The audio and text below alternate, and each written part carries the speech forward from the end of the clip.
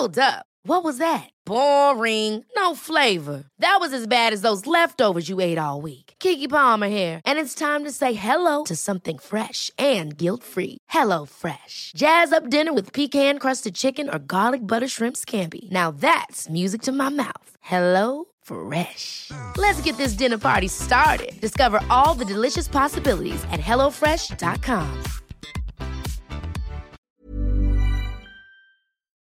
Cara, acne can be tough. Whether your kid is just starting to get breakouts or has been struggling with them for years, there's a great product that can help. Phyla is the ultimate game changer.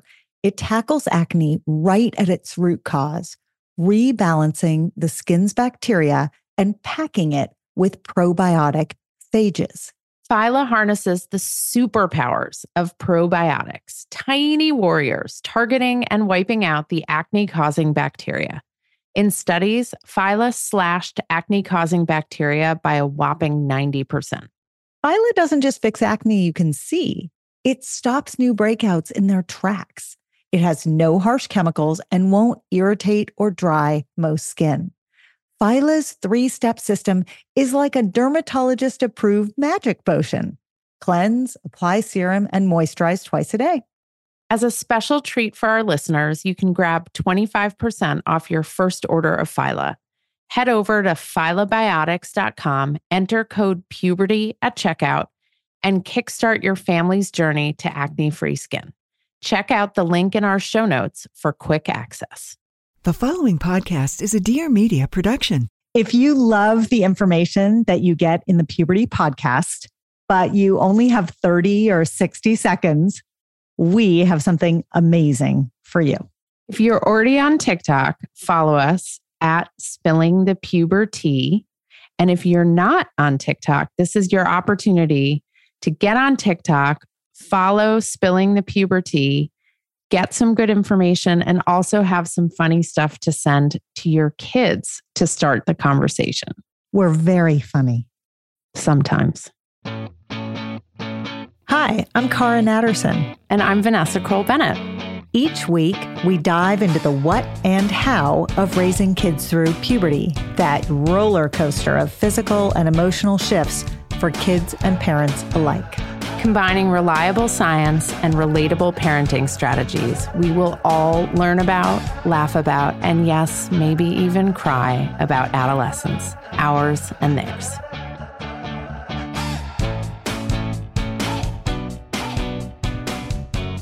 Hi, Vanessa. Hi, Cara.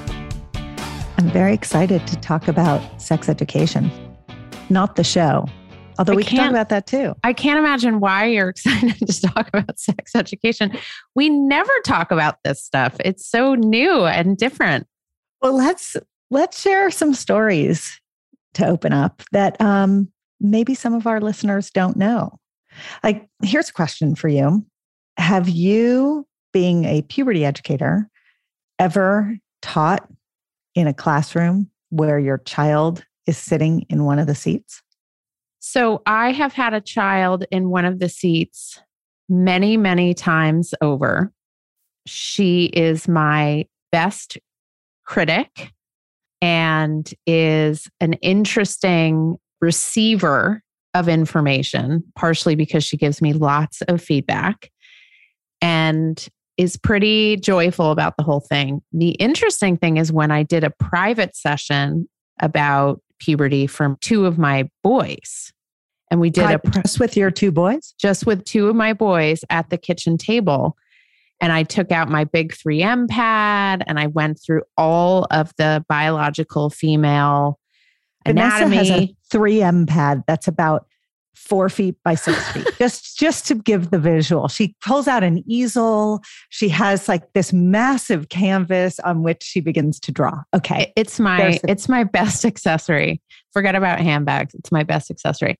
So I've done it with a kid in a group, in a workshop, talking about puberty. And then I've done it privately with 2 of my kids talking about female puberty. So I have run the gamut. I have never had, that's not true. I also had one of my kids on Zoom in a workshop, and he was the kid who tilted his camera so that you could only see the very top of his head. But then he gave me really constructive feedback afterwards. He gave me a 9 out of 10, which I would call that constructive. Yeah, I was very, his one piece of advice was that I didn't get everyone in the group participating as much as he would have liked. Which is hard on Zoom. I'll tell you my experience. I think I rounded out. So my experience was for many years, was the actual in the classroom. We didn't call it sex ed in the school where I taught. We called it growth ed. That was the name I came up with that I thought was really great branding. The kids renamed it gross ed, just to be very clear. They did not love my branding. Awesome. But I was the teacher for probably a decade in this one school. I actually taught here and there at different schools, but this one school, I was a teacher for about a decade. And as the decade wore on, my daughter started to see her time coming when she was going to be in my classroom. And this was not something she looked forward to at all. And much like your Zoom child who only showed his forehead, in the 4th grade, when the curriculum began, my daughter was under her desk. She was literally under her desk. But the best part was I knew all the kids in the class and they were so super into it because they knew me and they all felt like they could ask their questions and talk to me. And there was exactly one person in the room who was completely horrified by the situation. And that would be my offspring. But the good news is that I thought it would be a wonderful college essay topic. Like, what challenge have you survived? I survived my mother teaching me sex ed for 3 years, which she did. She passed on that. She took the pass. She's like, I'm carrying enough baggage about that. I don't want to write about it. Although I will tell you, a close friend of my 16-year-olds pulled up our video for this week's episode, which when we're recording this, it's about the importance of air. And the clip we have is about vaginal discharge. And apparently his friend walked down the hall at school playing the video recording of me talking about vaginal discharge. So the answer is yes, you have been in your child's school physically right. now. Just not aware of it until several hours later. It's amazing. So you have actually, you've done this for decades now at this point, taught sex ed or growth ed or gross ed or human growth and development or puberty education. There's a million bazillion names for it. And I will say that even though the shorthand term is sex ed, I'm not sure it's actually really such an accurate term because so much of what we teach has absolutely nothing to do with sex. It has to do with bodies changing. It has to do with relationships and consent and hygiene and all of those things. So we'll get into that in a minute. But Cara, can you just talk about why we're putting this episode out this spring? Like, what is it about this moment in time that makes it worth putting this episode out?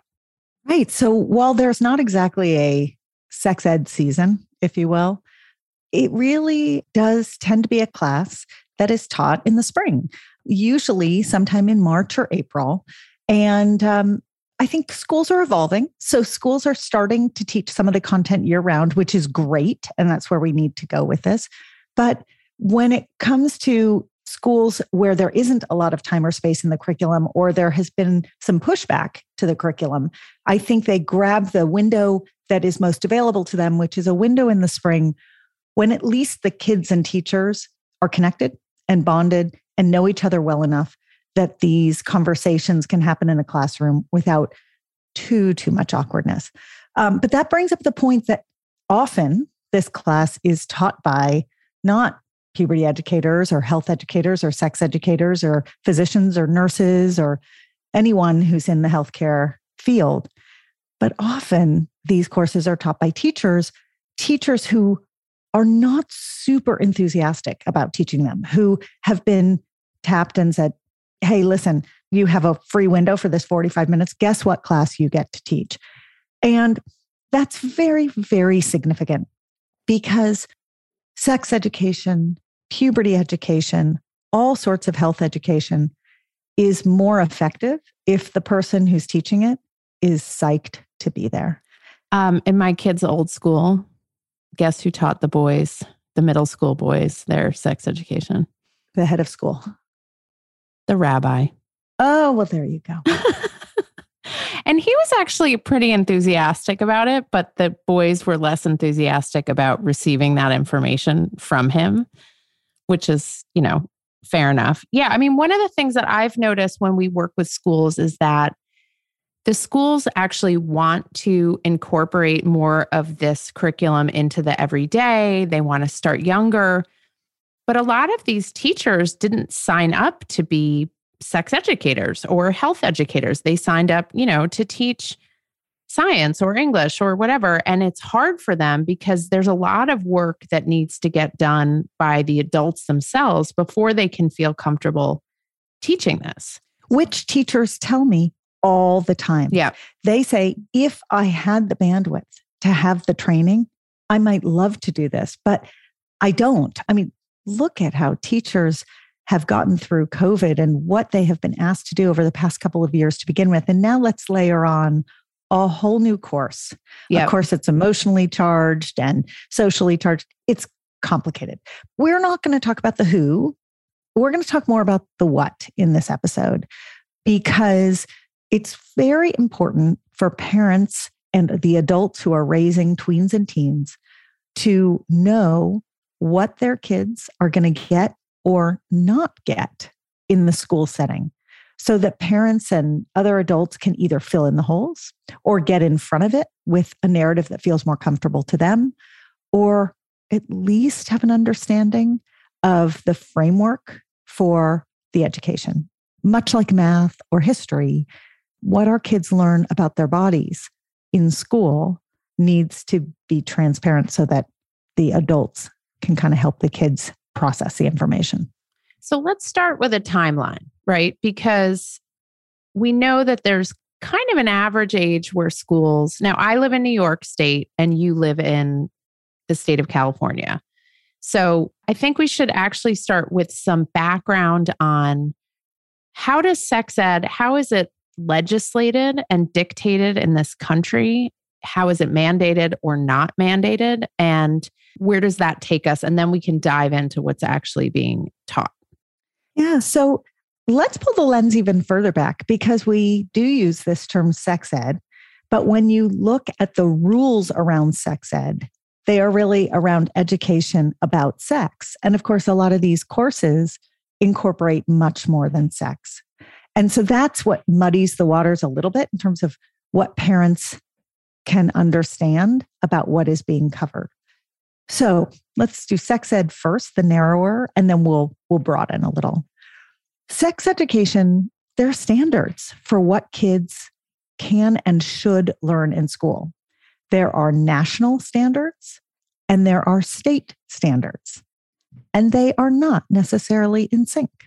So we are going to put a link in our show notes to the SIECUS National Sexuality Education Standards. Those are the federal standards that start at grade 2 and go through grade 12, covering over 42 pages in great detail exactly what content around sex and sexuality kids are expected to have learned in the school setting, not at home, but in the school setting, in every school in America. Those are the federal standards. What we're not going to put in the show notes are the dozens and dozens of links to different state standards. You can look those up on your own. All you need to do is do an internet search for the name of your state and then sex education standards. And you will find a similar document. Sometimes it's thicker and more complicated. Sometimes it's very, very basic. But you can compare what your state requires with what the federal government requires. It is my understanding, and Vanessa, I think this is your understanding too, that when it comes to state sex education mandates, those trump the federal rules. Meaning, if you come from a state that has a mandate to teach less than what the federal government has a mandate to teach, it is my understanding that the state then needs to teach less. It does not have to meet the minimum requirement set out by the federal government. I think that's right. I mean, hopefully we will have Jacqueline Friedman on the show from Educate Us, and she's involved in public policy advocacy around sex education. So she can dive into this more, but I believe it is the state mandate that dictates what gets taught in the departments of education in that state. Yeah. And if we've got that wrong, and you're a listener who knows more, let us know, because this is a constantly shifting landscape. But in terms of sex and what must be taught, there are lots of rules, and the rules sometimes conflict. The broader health education piece, also, there are federal standards and state standards. Also, they are listed by grade. Most states list general health education requirements down to kindergarten, which is great. So starting in second grade for the sex education curriculum feels a little arbitrary when our public school system begins in kindergarten. So it'd be great to bring those things down. And we'll talk about consent in a moment. And that's a very good example of a place where you can bring down the education to very, very, very young kids. But in terms of broad health education, we want kids learning things like hygiene, why they need to wash their hands, the importance of using soap in the bath or shower, basic nutrition, the importance of hydration, particularly with plain old water. Those types of facts really should be covered beginning in kindergarten, enforced in their science curricula, and also their physical education curricula. And it's easy to weave these things in. Even in preschool, using correct anatomical language for body parts, reinforcing about what's private and what's not private, and where we show parts of our bodies and when we don't show parts of our bodies, all sorts of things around boundary. And then the big one, which essentially can start, even with toddlers, is the issue of consent. And people always assume, consent, it's about teenagers having sex. But it's not. It's about bodily autonomy from the very beginning. And preschool is the perfect age where kids are all over each other, pulling hair and squeezing bodies and touching items of clothing and helping them understand what someone else's boundaries are, and also helping them advocate for themselves about their own boundaries.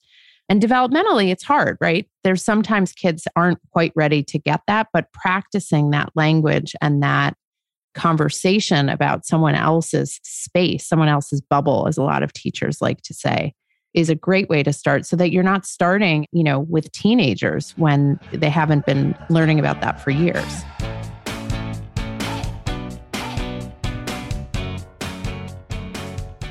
Hey, it's Cara.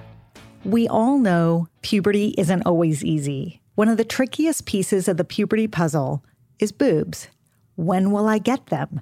Why are they so tender? And why does every bra out there seem to pull, push, pad, itch, scratch, or be so flimsy it doesn't do a thing? That's where Oomla comes in. It's a company that makes puberty comfortable, a company I founded with my friend Julie. When our own daughters began the puberty journey, we couldn't find a decent starter bra anywhere, so we made one. It fits perfectly whether boobs are just starting to bud or they've been growing for a few years. We call it the Bra, and it's game-changing. The Bra is made from buttery cotton that feels like second skin, ridiculously soft and so comfortable you'll forget you're wearing anything at all. Bra's one-of-a-kind support comes from its patented layered design that creates gentle compression without any tight binding, which also means it doesn't need any bulky, awkward pads because it's built to seamlessly hide nipples and protect against those dreaded ouch moments throughout the day. Our daughters and their friends are done with puberty, but they still love and wear their Bras. It's why we say that the Bra may be your first bra, but it will definitely be your favorite bra. Come say hi, look around, and find your Bra, plus lots of other puberty info at myoomla.com. That's MYOOMLA.com. Vanessa, we literally have 3 minutes to eat lunch every day. I am not joking.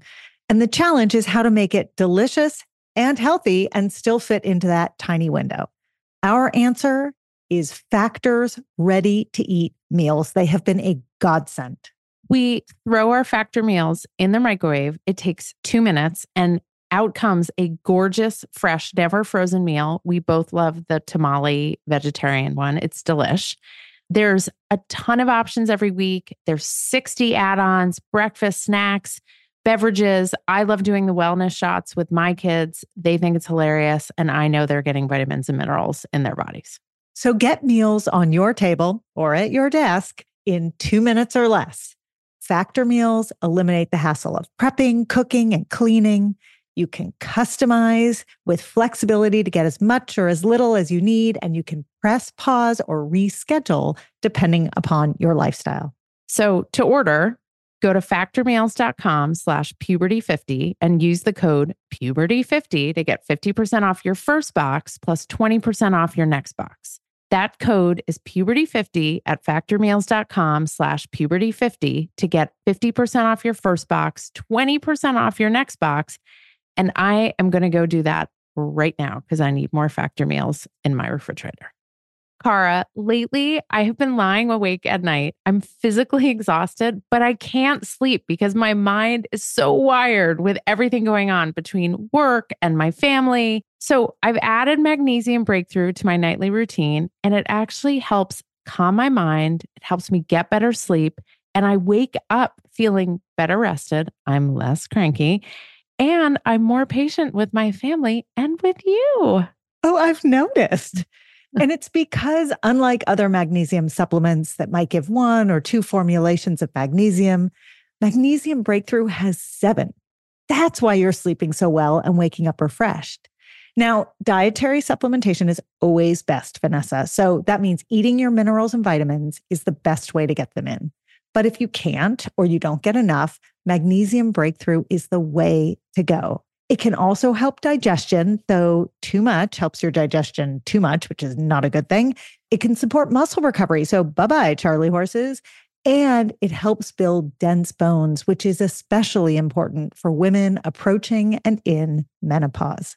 We have an exclusive offer for our listeners. You can go to bioptimizers.com/puberty, bioptimizers.com/puberty. And you can use the code puberty10 during checkout to save 10%. That promo code is puberty10 at bioptimizers.com/puberty.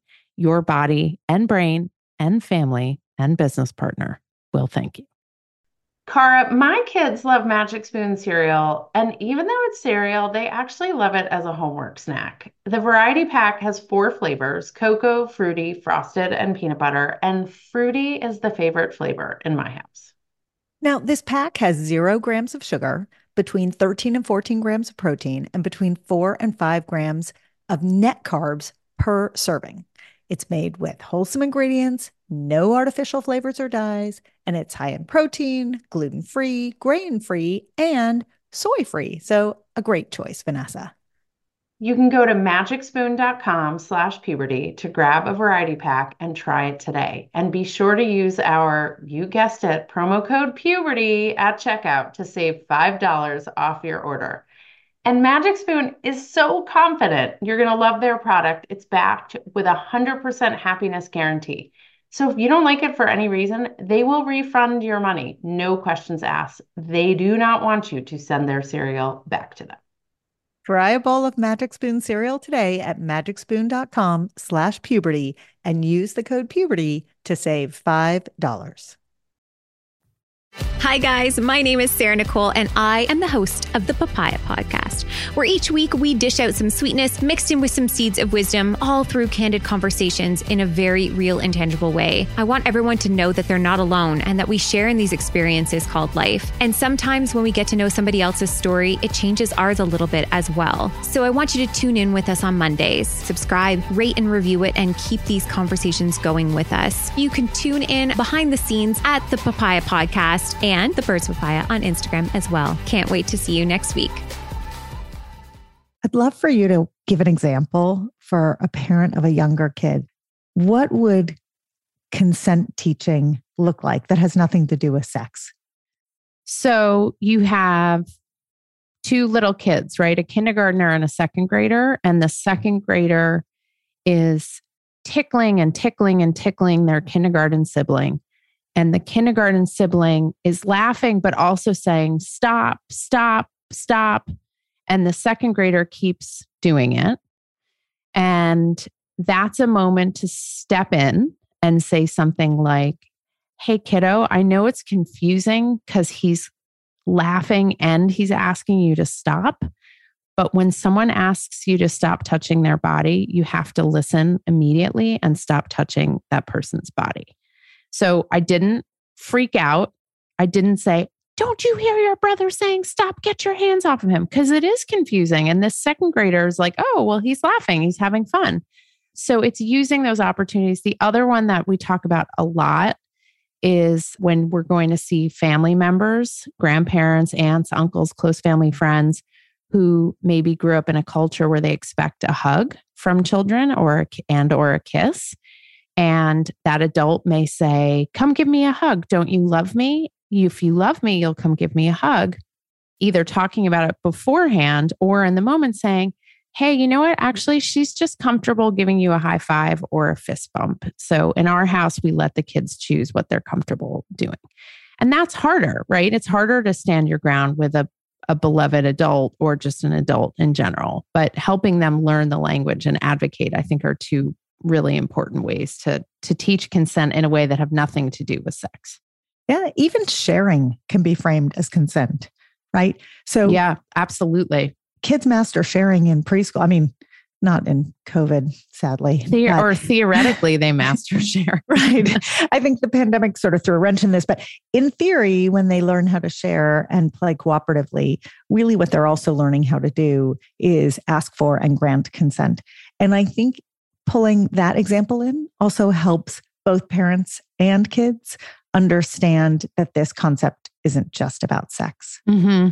But let's go back to the bucket of sex education, because we've talked a lot about what it will cover. What it should cover. Or what it should cover. What won't it cover?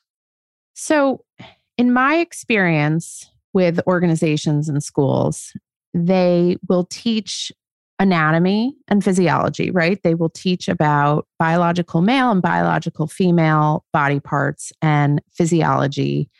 They might cover topics like erections. In middle school, they often will not discuss things like the clitoris or pleasure for the experience of engaging in intimacy or self-intimacy. And I also think that they will not always be comfortable covering every part of the body, right? So different schools will choose exactly what they will cover. Will they cover the external female reproductive organs, or will they just go straight to the uterus and the ovaries? Have you encountered that also, Cara? You know, it's exactly right that every school does this differently. So even when schools are trying to comply with federal and state standards, there's a huge amount of variability in what is actually taught. So a state standard might say that anatomy needs to be covered, but how many words are on that list and what words are on that list? That's not spelled out. This is complicated. What I wonder, as someone who has had kids go through these curricula, both when I'm the teacher and for most of the time when I'm not the teacher, is how do you figure out precisely what they're learning? How do schools communicate to their parent body and guardian bodies what is going to be messaged? And do they have to communicate that? And also, how do you cross-check that information with your kid after they've had the class? So the classic scenario beginning around 4th or 5th grade is that a school will run a health education curriculum of some sort over the course of a day or a week or a month. And they might do very short, half an hour to 45-minute sections repeated over time. They may do one long course. It's really looks different in every school. But they usually prompt the parents and tell the parents, hey, we're going to do this curriculum. Some schools get way far in front of it. They have a parent meeting. They encourage parents to participate in the meeting, ask questions. They want the parents to know what and how they are presenting the information they are presenting so that, frankly, so that parents can then reinforce a lot of the information at home. That's really the goal, right? These are conversation starters in the classroom. Or the schools are afraid that parents are going to freak out. Well, that too. And so they want to give you a heads up before they do it. Now, in my experience, some schools are more specific and provide more detail, and other schools are less willing to go into the nitty-gritty of what's going to be covered, partially because they elicit questions from the kids and so they don't always know exactly how far down the road things are going to go. And don't confuse, if your school is not transparent, don't confuse that for your school being either overly conservative or overly liberal in how they're presenting the information. Because I've seen it go both ways. I've seen schools who disclose very little to the parent body, who are teaching very little, and they don't want pushback from the parents saying, I want my kid to learn more. And I've seen the opposite, schools that teach a lot and go there. And those schools sometimes are not super transparent with their parent body because they don't want the parents saying, we don't want you going there. So I think it's easy to jump to conclusions about why the school isn't transparent. The goal, of course, is for full transparency because that's what starts conversations. That allows you as the adult in this child's life to pick up the conversational thread and continue it in your home. And that conversational thread, by the way, might be, hey, I know you had the class today. What did you learn about fill in the blank, right? And then your kid may say something that's totally wrong, factually wrong. And that is a wonderful moment to have a conversation with your kid, correcting the information, and then trying to drill down and figure out, did the person who taught this class get it this wrong? Or did the kids who are in the class hear it wrong? Because both are possible. And the kids do often, especially if it's the first time they're getting these nuggets of information, they're putting it through this filter and it's like a game of telephone in their brain. And when they articulate to you what they have heard, they get it 180 degrees off. Yeah. I mean, one of the things that concerns me about a lot of schools is that, let's say they're not starting to teach growth education till 4th or 5th grade. So 4th and 5th grade, biological females are probably around 9, 10, 11. But we know, Cara, that girls are starting puberty. The average age is more like 8, right? And that's a 2nd or 3rd grader. So we have kids who may be 2 years into puberty who have not had any growth education in school. And with boys, similarly, you'll have a big chunk of boys who have already begun puberty and haven't received any education at school about their bodies. The number of kids that I have taught in the class about what's going to happen when you get your period for the first time, who have had their period for an extended period of time, I can't even count anymore. And you know what's amazing is that so often, because this education gets kicked down the road, it's not prioritized in school. It gets delayed because it's an awkward topic. No one really wants to teach. It's hard to find the resources. So it gets kicked down the road. The kids become complicit in this narrative. And there are kids who I know are so far beyond what I am teaching, who play the game of pretending like they don't know, of raising their hands and saying what they're scared of when, oh, I'm nervous that when I get my period for the first time. And this might be a kid whose mom has already reached out to me and said, her periods are so heavy. We're trying to manage it at home. But the kids are invested in the narrative that has been given to them, which is a narrative of this is a third rail topic. And so we're going to introduce it to you in little baby steps. And when we introduce it to you, please kind of go along with the flow that this is new information to you. This is not only new information. They have been given the message that it's shameful. that we don't talk about it, right? By not talking about it, by delaying covering it, by using, I was in a sex ed meeting once and the educators were using the terms pleasure centers. And I was like, I'm sorry, those are penises and clitorises. Those are not quote unquote pleasure centers. And so, this sense, these kids are given no choice unless they're living in homes that are really talking about this stuff. And, with adults who are engaged in conversation, they're getting the message, this is shameful. Don't talk about it. There's something wrong with you because no one's bringing it up, even though all of these children are literally metamorphosizing. Is that a word? Yes. In front of everyone's eyes. So, if you take nothing else away from this episode, if your children are in a school that starts sex education or human growth and development in like 5th or 6th grade, this is a great opportunity to advocate for the school to begin teaching those things earlier. Maybe not kindergarten, maybe not 2nd grade, but even moving it a year or 2 earlier will help a huge percentage of the kids in these classes who are well down the road by the time they're taught these things in school. And we have to mention the elephant in the room, which is pornography. So the data shows that the average age for first porn viewing in this country is, depending upon which study you're reading and what you believe, somewhere between 11 and 13 for males, not much later for females. And as those studies are old, and the more and more I read about it, the more I am a true believer that it is closer to 11. Yeah. And it is not because these kids are going and looking for pornography. It's because pornography is looking for them and it finds them on the platforms where they are. And I am, as we're talking, I'm scrolling through these federal standards.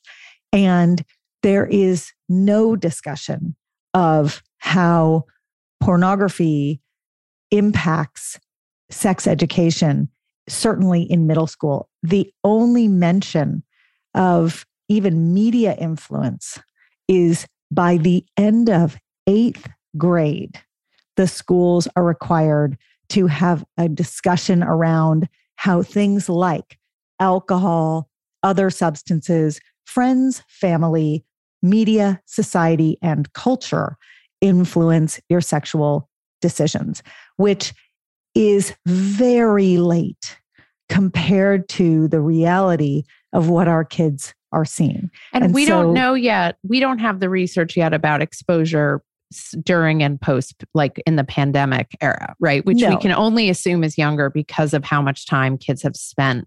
Exposure to porn, I can only imagine, is younger based on how much time kids have spent online. Right. But this is why this whole issue becomes very sticky.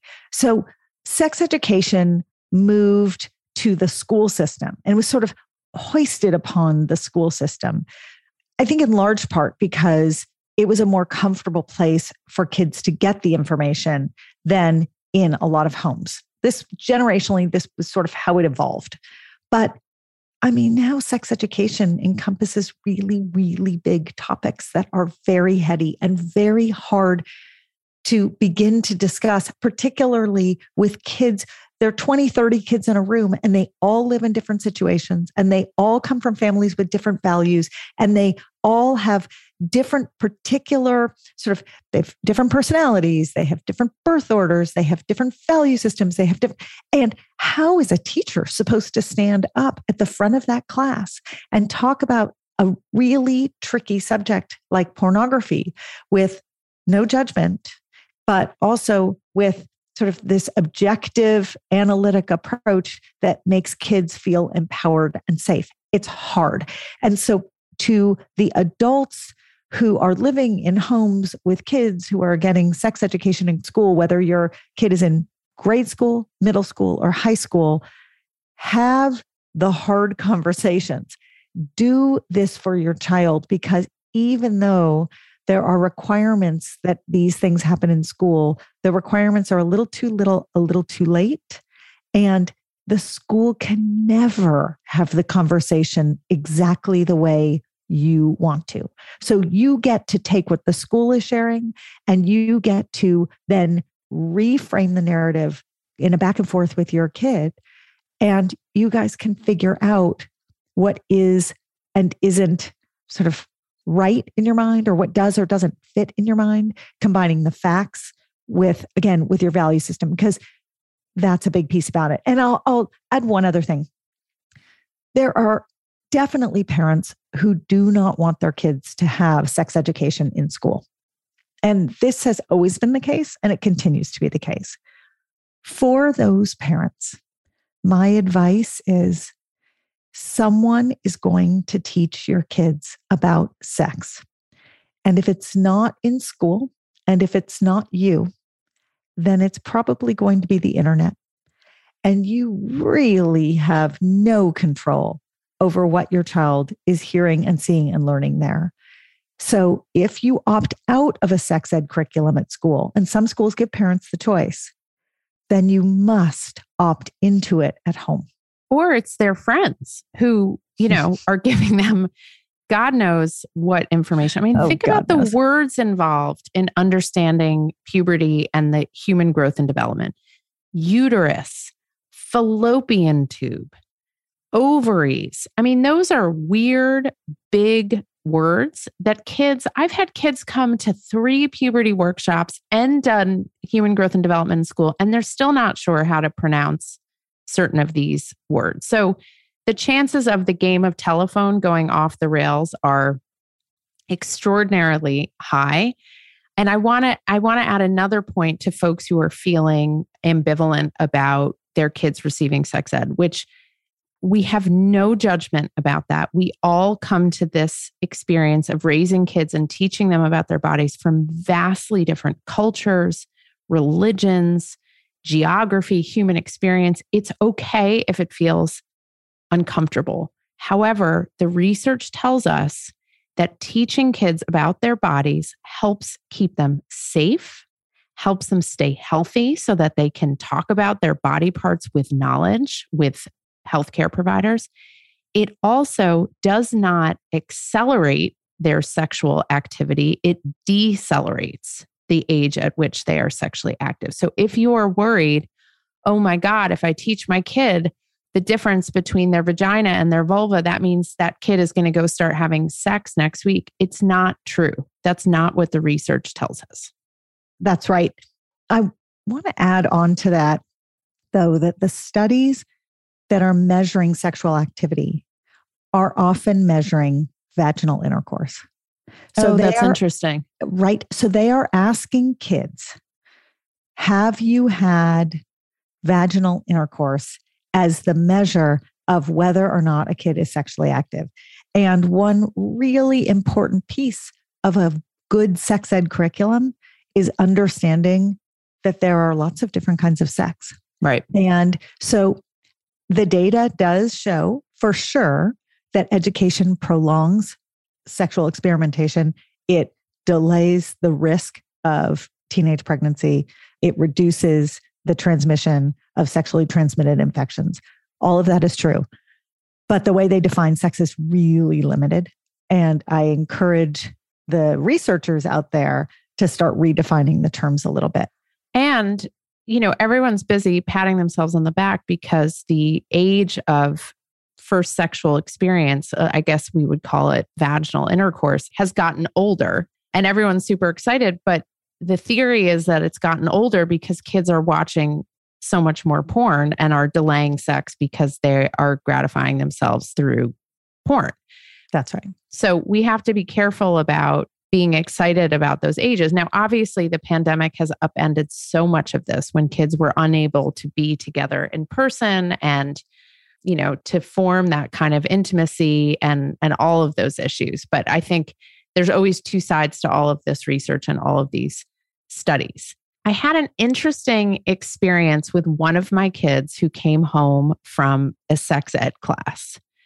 And I want to share it because I think it gets at that blurry line between what is sex ed, what's the responsibility of the teachers, what's considered respectful when learning stuff in school, what's an opportunity for conversation at home. So if you'll permit me, I'm going to share this experience. One of my kids came home from 8th grade sex ed, which was divided by gender, binary genders, male and female. And one of his friends asked the sex education teacher, how do you give a hand job? And his friend was sent out of the room for what was considered disrespectful behavior. And my kid came home and told me this, and he was, aghast and offended. I'm curious, Cara, how would you handle that? If your kid came home with that story, what would your next steps be? Let me just say that every single year that I have taught in classrooms, I have watched at least one kid put him or her or themselves out there and ask a question that is meant to make the educator blush. Having not been in that classroom, I don't know that that is the situation. It is very possible this kid actually wanted to know the answer to this. But we could spend 10 minutes running through the most amazing comments that have come out of the mouths of fourth graders and sixth graders. Except for your daughter, because she was silent. Except for my daughter, because she was hiding under her desk. But, so there are always kids in the room who play that role. But there are also always kids in the room who have questions, often logistical questions that they just want answered. And I think that what I would suggest is for anyone who is on the teaching side, whether you're an educator, a school administrator, or a parent or adult who takes care of these kids, sending the kid into the classroom, I think setting some ground rules for the conversation is the way to have success around these conversations.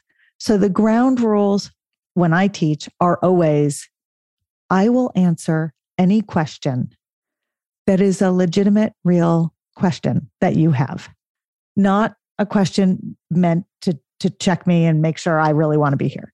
But if you have a question, I will answer it. And sometimes I will answer it by saying, that is a really interesting question that I think you should ask the adult in your home. Because there are some questions that I don't think I should be answering, but I will let you know when it's a totally fair and legitimate question. And that is probably how I would have handled that, because I think that kids are learning sexual behaviors from multiple media streams around them.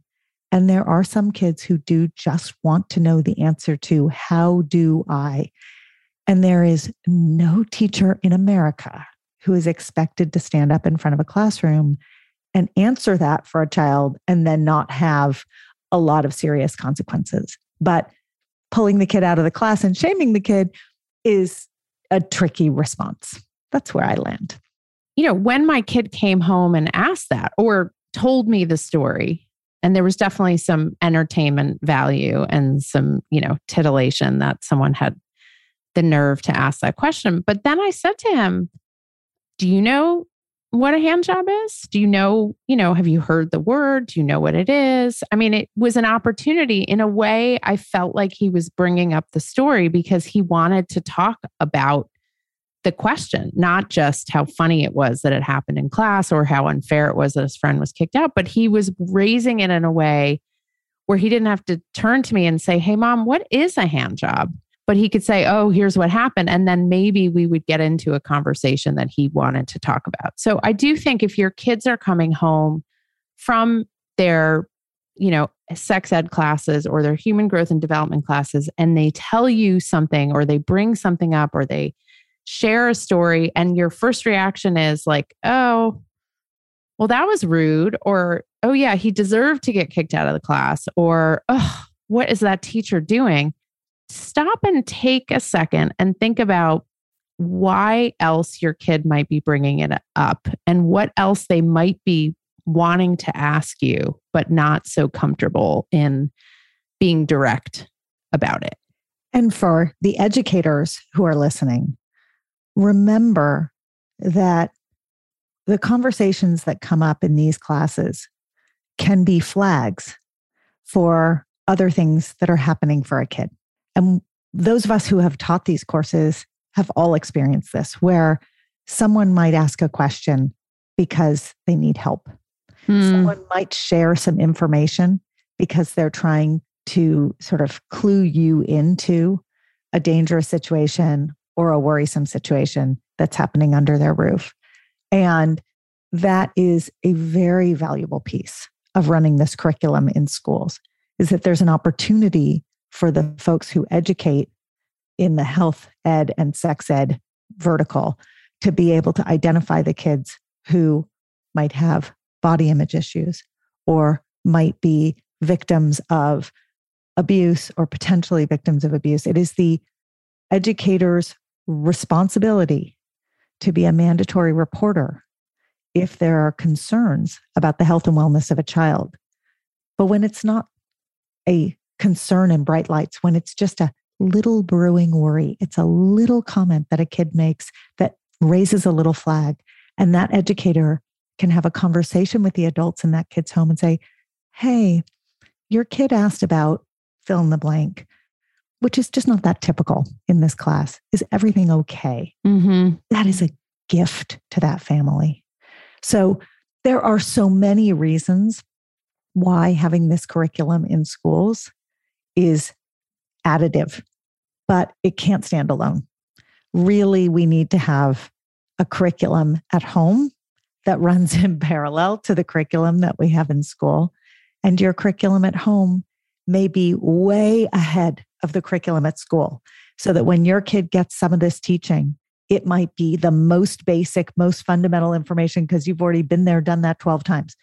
And that's fine. But I think we should end on the note that just like in so many other respects on this podcast, we talk about conversations that you have with the kid in your home that need to remain in your home. Sex and sex education is the biggest, shiniest example of that. That as you have these conversations with your kids, you do really need to remind them on a regular basis that these are conversations that are happening within your home because it feels comfortable and safe within your home. But it is not your child's job to be the human development education specialist for everyone on the bus or everyone in the homeroom class or everyone on the blacktop at recess. That's right. I think that drawing that boundary can be hard because we don't want to imply that there's anything shameful about what we're teaching our kids, but we also don't want to be responsible for educating the entire neighborhood. Well, I mean, you and I are, if people are listening to the Puberty Podcast, but other people don't want to be responsible for that. And if a kid comes to you and says, hey, what's sex? You know, they're there for a play date and they happen to know you talk about this stuff in your home. You can say to that kid, this is a really important topic and your parents maybe want to be the ones to tell you about it. So I want to get their permission to talk to you about it. Or you can feel free to ask your own folks, right? We don't want to spill the beans for other families without permission.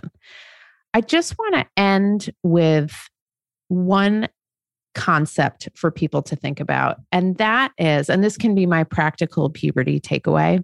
Sometimes when our kids bring up issues or they come home from sex ed and our instinct is to say, oh, was it so awkward? Was it like so cringy? Did you just like want to die when you were listening to your teacher talk about it? One of the things that I want adults to do is to remove our assumptions and our baggage from these conversations and come at these issues with our kids in a more neutral way. So, hey, I know you were talking about female anatomy today. What was one new thing that you learned? Right? That's a totally neutral way to approach it. Or, hey, I heard you learned about condoms today. That's pretty new. What was the most interesting thing that went on in class, right? And they may say, oh, so-and-so blew it up like a balloon and threw it across the room. Fine. Or they may tell you something scientific and factual. So I think we want to remove our discomfort as best we can when we try to have these conversations with our kids in partnership with whatever's going on in their schools. And I'll say my takeaway is something that we didn't even really touch, but we will in a separate episode which is that part and parcel of talking about the biology and the physiology and the mechanics of all of this, is talking about mutual respect and having each other's backs. Mm-hmm. And every single one of these classes in school should have that through line in it. How to treat a partner with respect, how to protect someone you care about and make sure they are in a safe and healthy relationship, how to get help when you need help, how to get help for someone else when you think they need help. So if you're having trouble having the mechanical conversations, those are some topics that you can go to that are a little bit easier sometimes and just as important. Yeah, I mean, we'll do a whole episode on, or probably several episodes on how to actually talk to our kids about sex in our homes with our value systems. But as a companion, I think you can never go wrong in reinforcing the importance of respect and care for other people. So that'll be a down the road episode, Car. I feel like we need to build up our preparedness for that. For that it's episode. Not one talk. It's not one talk. It's not one episode. It's millions. So, Car, we will put some links to some of our favorite organizations, including CICUS, amaze.org, and maybe even some Instagram accounts that we particularly love in the show notes for folks to check out. And if your child is starting the growth education path, enjoy it. Take advantage of the conversation starters, even if they're not. Enjoy it. Take advantage of the conversation starters. Bye, Cara. Thanks so much for listening. You can follow us anywhere you get your podcasts or check out our Instagram @thepubertypodcast. If you have questions or stories to share, email us at thepubertypodcast@gmail.com. And for more puberty info, check out myumla.com or dynamogirl.com. Bye.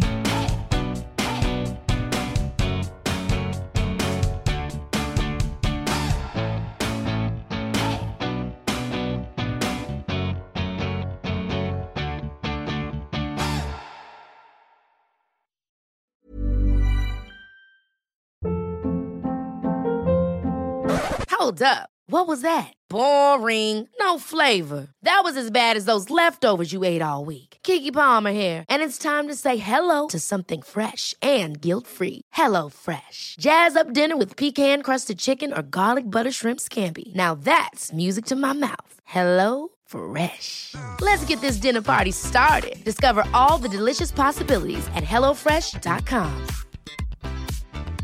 Hi, I'm Daniel, founder of Pretty Litter. Did you know cats tend to hide symptoms of sickness and pain? I learned this the hard way after losing my cat, Gingy. So I created Pretty Litter, a health monitoring litter that helps detect early signs of illness by changing colors, saving you money and potentially your cat's life. Pretty Litter is veterinarian developed, and it's the easiest way to keep tabs on your fur baby's health right at home. Go to prettylitter.com and use code ACAST for 20% off your first order and a free cat toy. Terms and conditions apply. See site for details.